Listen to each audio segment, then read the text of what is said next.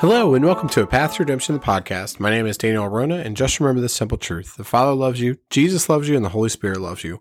Look, once again, I hope that you've had a great week. I hope that you've had time to spend with the Lord in prayer and also in His Word. Again, I know I say it every single week, but the time is quickly approaching where we're going to have to rely on the Lord more than we ever have before in our lives. I think it's something that's going to happen here sooner rather than later.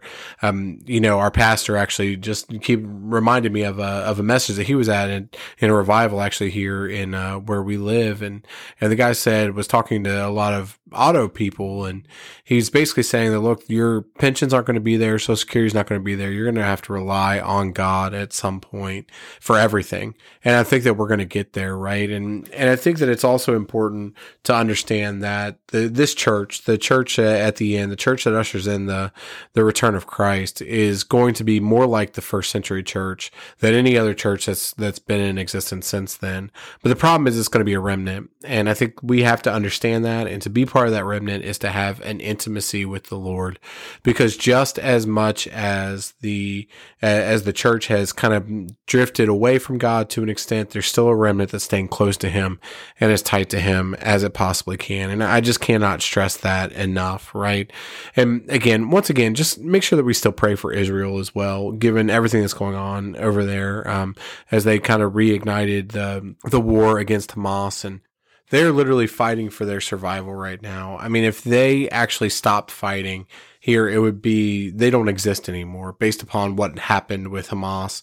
They have to take care of Hamas. I mean, if you think about it, think about what would happen if Canada decided to take shots at the United States. I mean, the U.S. would go forward and would basically wipe Canada off the map. And that's exactly what Israel's doing right now. They're defending their nation. But I think that's important that we pray for them, that God's will would happen. Obviously, we just went through a bunch of different wars that have to happen here, in order for the end to come to pass. But I'm telling you right now that I don't know that this is going to stop. I think that this is going to continue and broaden out. Lord hasn't told me that. I'm not saying that prophetically and saying that that's what's happening, but that's just my own personal opinion. But here's what I will tell you is that the protests that are happening, particularly in the Western nations, around, free Palestine from the river to the sea, all of that, it's all based in rebellion. Rebellion against what God wants, rebellion against the things that God really wants to happen in Israel, and rebellion of not understanding who the land belongs to. It's part of the inheritance of Abraham, which was given to Isaac. All of it was given to Isaac. Ishmael was sent off to do his own thing, and he was made a great nation, but it was all given to Isaac. And we have to understand that, and we've got to understand that even though for the gospel's sake, the Jews are our enemies. For election stakes, they are still the chosen of God, because the gifts of calling of God are without repentance. Amen. So I just wanted to kind of get that off my chest a little bit, because it's very, very disheartening when I see a lot of these protests going on, a lot of these free Palestine type things, a lot of people calling it a genocide and all of that. And this is nowhere near that. This isn't that at all. Now, look, I don't always agree with the Israeli government and what they do, but I do support the people of Israel in particular, and the fact that they are God's chosen people, and that we are told to pray for the peace of Jerusalem. So I just want to make sure that we understand that here is that they're, for election's sake, they are who they are, and they're ultimately still the children of God. We also have to understand here that as Christians, our faith is rooted in Jewish tradition, right? In Jewish scripture. And the fact is that we are about to celebrate Christmas here, and we're going to celebrate the birth of a Jewish man who was fully God, who came and fulfilled the prophets, fulfilled a lot of every single scripture that could possibly be made for him and for his coming. And I just think that's really important, that we understand the roots of Christianity lie in Judaism and ultimately with the Jewish people. So with that being said, last week we went through Esther chapter 3, where we talked about where authority is derived from, which is from God. And again, this is a really important foundational piece to all of this and to what is happening. Just as when we started this season looking at the heavenly host, we must understand that God has given authority to the gods of antiquity for this time, that he may ultimately gather his purpose of establishing his son as King of Kings and Lord of Lords. And I'll hopefully be able to cover that when we circle back here on this after we get through Esther chapter 3. After we get through the whole book of Esther. But before then, let's just some housekeeping items. Once again, all of our scripture comes from a New King James Version of the Bible. If you'd like a copy of a New King James Bible, feel free to drop me a note at Path to Redemption, Ohio, danielorohio@gmail.com. More than happy to get one into your hands. Also, don't forget my book is out, Grace Abounds. If you'd like a copy, just drop me a note at pathtoredemptionohio@gmail.com. And then also, don't take my word for any of this. Make sure that you're studying to show yourself approved unto God, and make sure that you're doing the work as well. So with that, let's go ahead and get into Esther chapter 4, verse 1 through 3, where the Bible says, when Mordecai learned all that had happened, he tore his clothes and put on sackcloth and ashes, went out into the midst of the city. He cried out with a loud and bitter cry. He went as far as the front of the king's gate, for no one may enter the king's gate clothed with sackcloth. And in every province where the king's command and decree arrived, there was great mourning among the Jews, with fasting, weeping, and wailing, and many lay in sackcloth and ashes. So there are a couple things here real quick. First is Mordecai went into mourning. Again, the Haman had just gone ahead and gotten the king's approval and said, King, I will give you this much money in order to allow us to go ahead and kill the Jews. And that's what was going on. So Mordecai went into mourning as that happened. This is not dissimilar to what Jesus talked about regarding the end of this age. In Matthew 24, 9 through 10, it says, then they will deliver you up to tribulation and kill you, and you will be hated by all nations for my name's sake. And then many will be offended, will betray one another, and will hate one another. So obviously the context here is the second coming of Christ, but we also are seeing this happen again right now in this world. And I talked a little bit about it in the opening. The Jews are still the most hated people on this planet. We see protests happening even in friendly countries as they try to end Israel. I saw one video recently where the term from the river to the sea, Palestine will be free, was used. This literally means that from the River Jordan all the way to the Mediterranean Sea, that they want that to be Palestine, right? The way that it was for basically 2,000 years from the expulsion of the Jewish people from Palestine, from Israel, if you will, when Rome came in and you saw the abomination of desolation on the altar in AD 70, the temple was burned. It was Antiochus Epiphanes that came in and did that, and we know about the Jewish dispersion, right? Then through various different types of things that happened, but ultimately it ended up in an Ottoman caliphate that basically ruled Palestine with an iron fist. And keep in mind, though, that the Palestinian people were not free before Israel either. They were under a very oppressive Ottoman Empire that actually ruled out of Turkey. In fact, Erdogan right now is all about trying to push getting this kind of caliphate back into place with a lot of the Turkish descendant nations. If you want to Google just League of Turkish States, and there's some really interesting things that happen on there. But regardless of all of that, when you start to look at that, they were under a pretty oppressive Ottoman Empire at that time.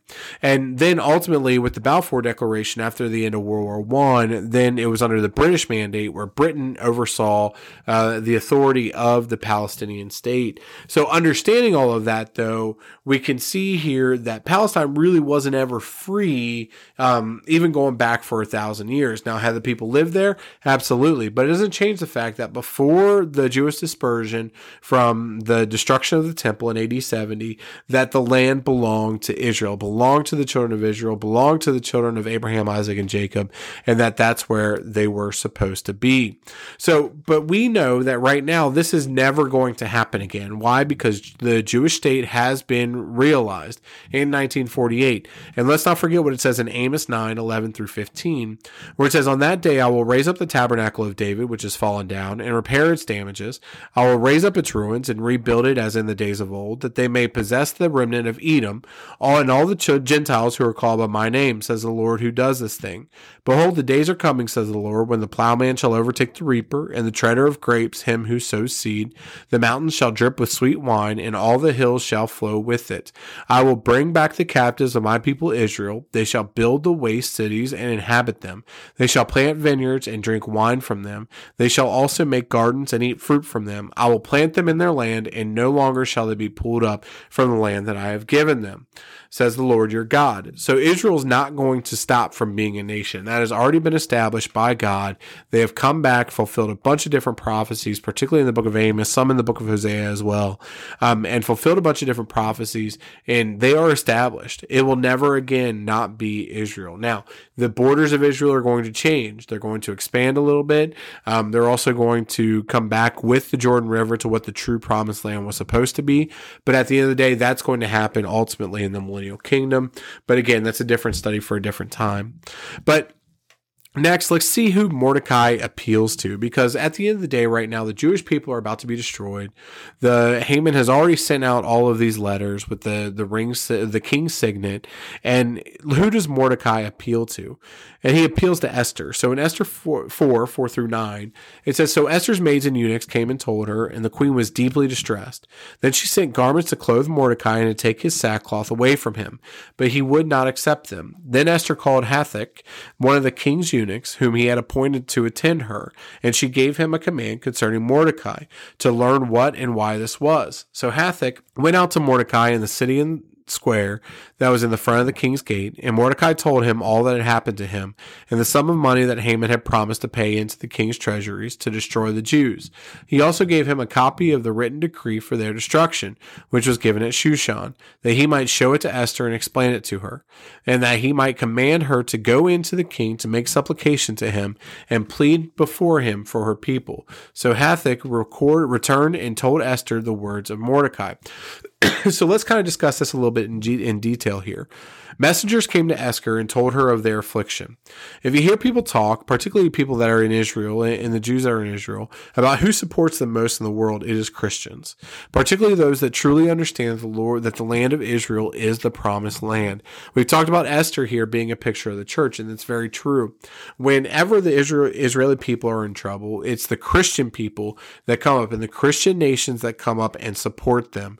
Even today, we hear about the affliction of Israel, and we pray for the peace and give support for the establishment of their land. Both the United Kingdom and the United States have major roles to play in the establishment of Israel. Without the help of these two nations, there would not be an Israel today. And I think that that's important, right? Because it appealed to two of the most Christian nations at that time in order to see the Israeli state come to pass. And there's a point here that we're going to get to at the end. Esther responded by trying to help, but it wasn't the need. And I think that we have to understand that too, is that particularly in context of the return of Israel to the Jewish state, it wasn't the need for them to be able to take in all the Jews, right?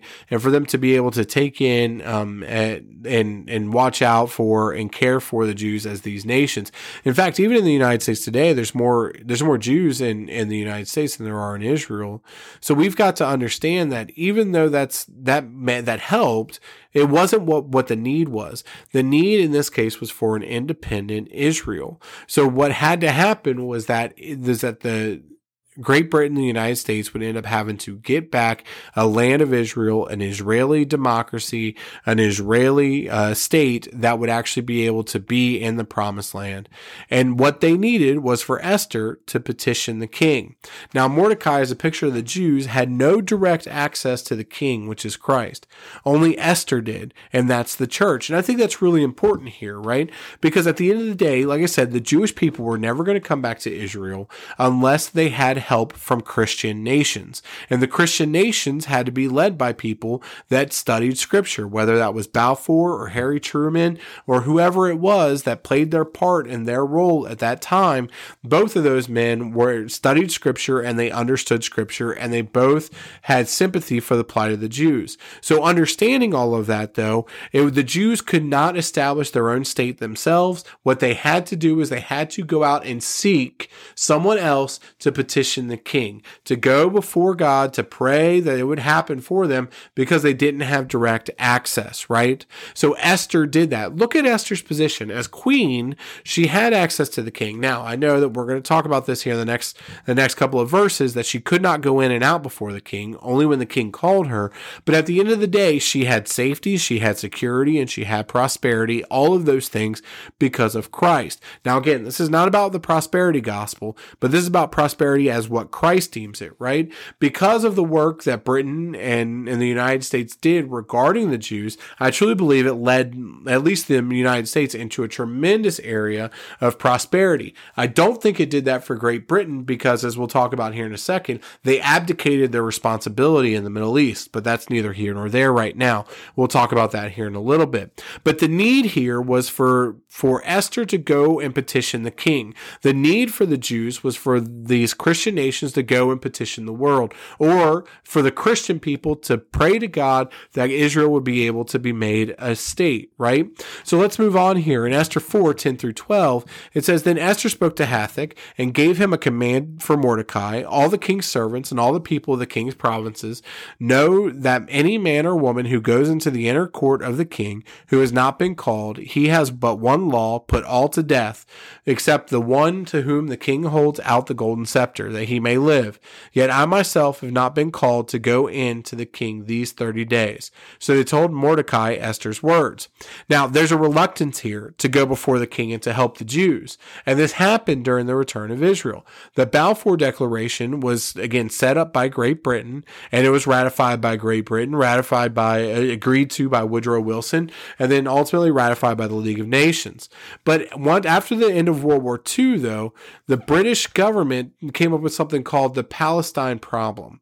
And at this point, the British government basically said, look, there's nothing we can do about this. They petitioned Arab nations. They want their own Palestinian state. They obviously talked to the Jewish people. They want their Israel. And what they ended up doing is they gave it back to the UN and said, look, we can't do anything about this. United Nations, do what you need to do. And then ultimately it was decided to create an Israeli nation. Now, at the end of the day, though, they were reluctant to finish what was needed to bring it back. So what happened, just as Esther was reluctant to see it all the way through, she tried to give him a little bit, but not have all of it. Then Mordecai had to go back and petition her again. But what ended up happening was another nation would take the place, and that was the United States, right? Now look how Mordecai responds in Esther 4:13 through 14. And it says that Mordecai told them to answer Esther, do not think in your heart that you will escape in the king's palace any more than in all the other Jews. For if you remain completely silent at this time, relief and deliverance will arise for the Jews from another place, but you and your father's house will perish. Yet who knows whether you have come to the kingdom for such a time as this? And that's exactly what happened, right? Because when Britain abdicated what they should have done and to see the Israeli state through and put it back to the UN, deliverance came in another way through the United States and through Harry Truman. So he pushes back and deems it that was for just a time as this. And this is why the U.S. became such a world power. This is why the U.S. became the power that it was, and why the British Empire then suddenly took a back seat. Another nation arises to help Israel, and it was the United States. Truman would be the first world leader to recognize Israel as a nation. It was for such a time as that Harry Truman, who ultimately studied scripture and even in one speech declared himself as he was a picture of Cyrus, the one who declared, and was prophesied in Isaiah, but declared after the Babylonian activity for the Jews to go back to their land and to rebuild their temple and worship. So seeing that then and understanding how all of these things fall into place, we can then understand here that Esther had a choice, and that Esther was going to have to go in before the king and petition it. And that's exactly what Esther does, because in verse 15 through 17 it says, Then Esther told them to reply to Mordecai, Go gather all the Jews who are present in Shushan and fast for me, neither eat nor drink for 3 days, night or day. My maids and I will fast likewise, and so I will go to the king, which is against the law. And if I perish, I perish. So Mordecai went this way and did according to all that Esther commanded him. So seeing that, that's exactly what Truman does. Truman says, hey, you know what? We're going to recognize this. He pushes it through the United Nations. Suddenly we have an Israeli state. Amen. Now look at this, though. We talked about how Haman was a picture of the Antichrist, right? And he absolutely is. And we're going to talk about that here in the upcoming chapters of Esther as well. But there was an Antichrist that was present too here in the picture of the Antichrist, and that was Adolf Hitler. When he went to kill 6 million Jews during World War II, and because of the camps and because of the issues that were happening in Israel and in Jerusalem at the time, and all the things that had happened to them and the scattering of them, there was actually actually sympathy for the Jewish people. Now, over time, that has waned, right? That has absolutely waned. And even as we saw the terrible attacks on October 7th for the Israeli people, and then we saw nation after nation say, yes, Israel has the right to defend itself. But now we're seeing that change. That sentiment has already gone. I believe I've said it here. I know I said it at church that I go to, where I told them that while sentiment is with the Jews right now and with Israel, that will not continue, because it is not possible for the world to be on Israel's side. The world will constantly, because of iniquity and rebellion, be against Israel. And that's the reason that Jesus has to come back to save them. So let me tie all this together. There was an Antichrist figure who declared that he wanted to eradicate the Jews because ultimately they were the cause of all of his issues. They were a people that weren't like the ones that were in his nation. They were a people that were different, had different laws. They controlled some wealth, but yet he scapegoated them because of the loss of World War I, and that was Adolf Hitler, a picture of the Antichrist. And you see him in a picture of Haman here too, who had a vendetta against them, right? Going all the way back to even his youth. So then what happens? He makes this plot. He kills 6 million Jews, but cannot eradicate all of them. He ends up scattering Jews left and right. Once again, they go into mourning because they know that their brothers and sisters are dying. Yet they come back and into mourning. They want a land and they yearn for a land of Israel. So they petition the Christian nations. You have the Balfour Declaration after World War I and the destruction of the Ottoman Empire. And then you have Truman coming in to help establish an Israeli nation. And they ask for the Queen's help, which again is a picture of the church, the Christian nations that want to do the will of God in this situation to establish them. And they say, look, for such a time as this, were those people put into place so that ultimately Israel could come back and be a nation and to fulfill the prophecies that were set forth in the book of Hosea. As I started this whole study in Esther, there is a reason why Esther appears at the end of all the history, because it's a picture of what happens to Israel going forward after Christ, during this time that we're in right now, all the way up to the tribulation and into the millennial kingdom. But at the end of the day, the fact remains that it was for such a time as this that Truman was there, and it was for such a time as this that Balfour was there to make the declaration to begin and set in part the Israeli nation. Amen. Hallelujah. All of this stuff was set forth thousands of years before it would actually happen and prophesied in Scripture. Amen. So understanding all of that, then, we can see here that the church has a responsibility to intercede in prayer for the Jewish people. And if we deem ourselves a Christian nation, which in the 40s we were, I would say that we had an obligation at that point to intercede for the Jewish people. And you would see it again, too. Don't forget, it was Golda Meir who would call up Nixon and say, look, if we don't have jets, we're not going to be here tomorrow. So then what ends up happening? Nixon sends the jets. And what ends up happening is that in 1967 or in 1973, ultimately what happens is that the Jewish people are saved, right? Why? Because the United States once again intercedes for Israel. And I'm telling you that the moment that we stop interceding for Israel as the nation that we've been founded on the principles that we've been founded on, we will see judgment come into us in an instant. And I need to be clear about that, right? I think the only thing that is holding back the judgment from abortion, the judgment from the LGBTQ stuff, from all the different sins that we have coming on, the worship of Molech, the worship of Ishtar, the worship of Baal that is happening right now, the worship of money, particularly with Baal. I'm telling you right now, the only thing holding that back is that we are interceding for Israel right now and supporting them.